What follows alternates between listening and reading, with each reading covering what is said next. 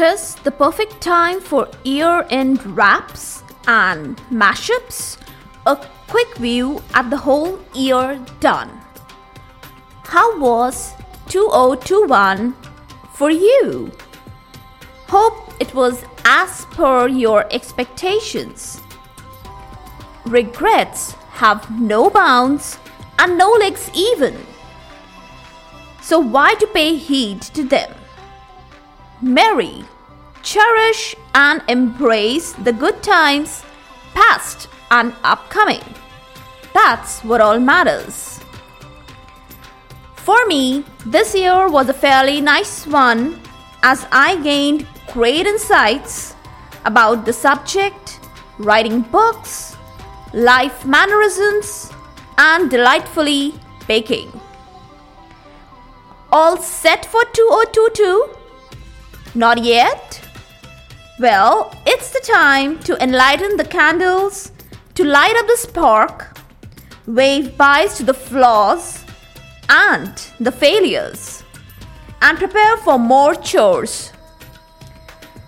On your marks, get set. 1, 2, 3, let's go! Welcome all to Is Pharmacology Difficult podcast. I'm your host, Dr. Radhika Vijay, MBBS MD Pharmacology, and this is the audio hub to get the best simplified basic tips, strategies, methods, and lots of ideas to learn better, understand better, and make your concepts crystal clear. If you really find, and if there's a question hovering in your minds, is pharmacology difficult? Lend me your ears for a while and let in the magic of knowledge. On administering 2 or more drugs together, or simultaneously, or concurrently, howsoever you want to call it, different types of effects are observed. Most commonly seen ones are the antagonism and synergism of the drugs, and their further classifications. Let's talk about synergism today, like many making one. In the Greek, SYN, syn means together, ERGON, that is ergon, that means work.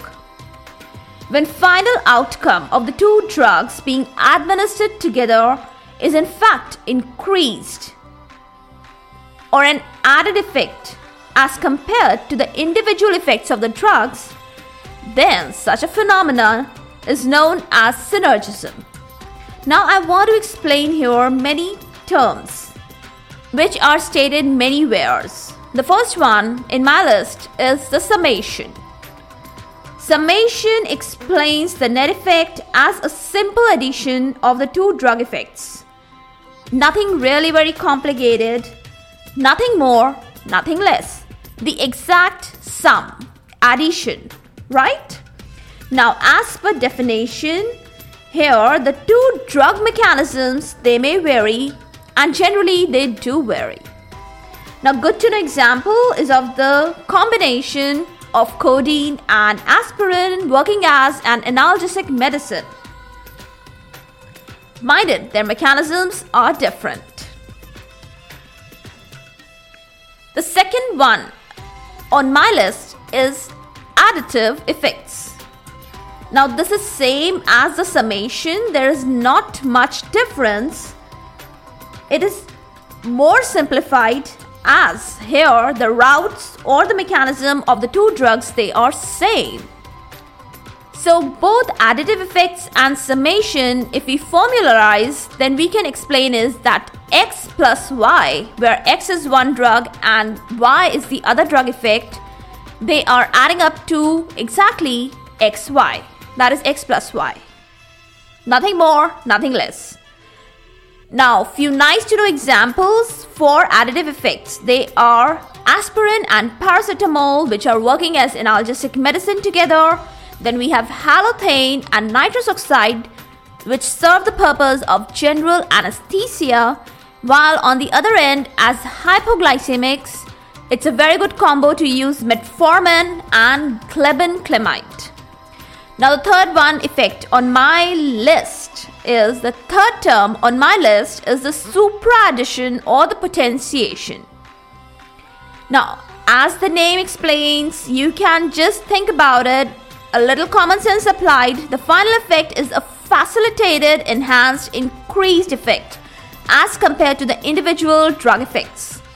Say, we can formularize it as x plus y is greater than x plus y. Do you get this? So it is so simple. It explains itself. X is the effect of drug 1 and y is the effect of drug 2. They are adding up. The net effect is more than x plus y. Now generally individual drug effects, they are insignificant in this case. Now embellishing examples for supra-addition, they are, the first one is acetylcholine plus physostigmine, which are potentiating the effect of each other. Then we have levodopa plus carbidopa, because in this case there is inhibition of the peripheral degradation of levodopa. And the last one I want to comment upon is cotrimoxazole, which is a combination of sulfamethoxazole plus trimethoprim. Individually, the drugs, they are bacteriostatic, while when they become cotrimoxazole, they become bactericidal. Wow, that's really a nice fact to know. Now that's the endpoint statement of the day, but one snippet to comment upon will be about explanation of the terms like therapeutic efficacy, selectivity, and related terms. Now, just pay attention. When I say therapeutic efficacy, it covers a lot many pharmacokinetic, pharmacodynamic, pathophysiological aspects. And this is an expression of either the benefit obtained by the drug or defined end goal. Now, this end goal is very much the clinical and the therapeutic end goal which is achieved by the drug. That is an explanation about the therapeutic efficacy. Secondly, when I talk about drug selectivity, it can be represented on the dose-response curve very nicely. Now, just imagine there is a greater separation between the curves for the different actions of one drug. Now, one action is defined by the dose-response curve and the other action is at a greater distance from the first action for the same drug. Then we can say the drug is highly selective. It has a greater selectivity. If the distance is more, the selectivity is more. Now, another representation on the dose-response curve is of the safety margin or the therapeutic index. Now, this stands for the gap between the adverse effect of the drug and its therapeutic effect. Now, I have a formula to define the therapeutic index. Let's know it. Therapeutic index is equal to the median lethal dose upon the median effective dose. And to shorten it, we can say therapeutic index is equal to capital LD50 upon capital ED50. Now let's know the definitions of LD50, ED50. ED50, that's the median effective dose, is the one which produces specified effect in 50% individuals. Then we have LD50 is the dose which actually is lethal for 50% of the recipients. Now I have one more term on my list, drug specificity. How is it different from drug selectivity? Now, drug specificity, it refers to the special and the most common effect produced by the drug. See, one drug can have many multiple effects, but it is specific for one effect. Like omeprazole is very specific, it acts on a single receptor, that is the proton pump, and that is hydrogen potassium ATPase. And this drug specificity is very well defined and explained and dependent upon the number of the receptors of the drug and also the distribution of the receptors in the body for that particular drug. Now, this is very well explained by the example of corticosteroids, which have effects on multiple systems because the receptors are distributed manywhere. Lastly, the term coming up is the therapeutic range or the therapeutic window. Yes, they are the same thing. Now this is one dilemma resolved. Therapeutic range is same as therapeutic window. Now let's dive a bit into it. On the graph, it's bounded within the minimum therapeutic effect and the maximum acceptable adverse effect. Now it's the optimum range of the effect of the drug. That is, it is the desired beneficial effect range for the patients. Below this therapeutic window is the suboptimal range and above is the toxic level. Now most of the drugs should be prescribed depending on the amount of the benefits afforded by the drug.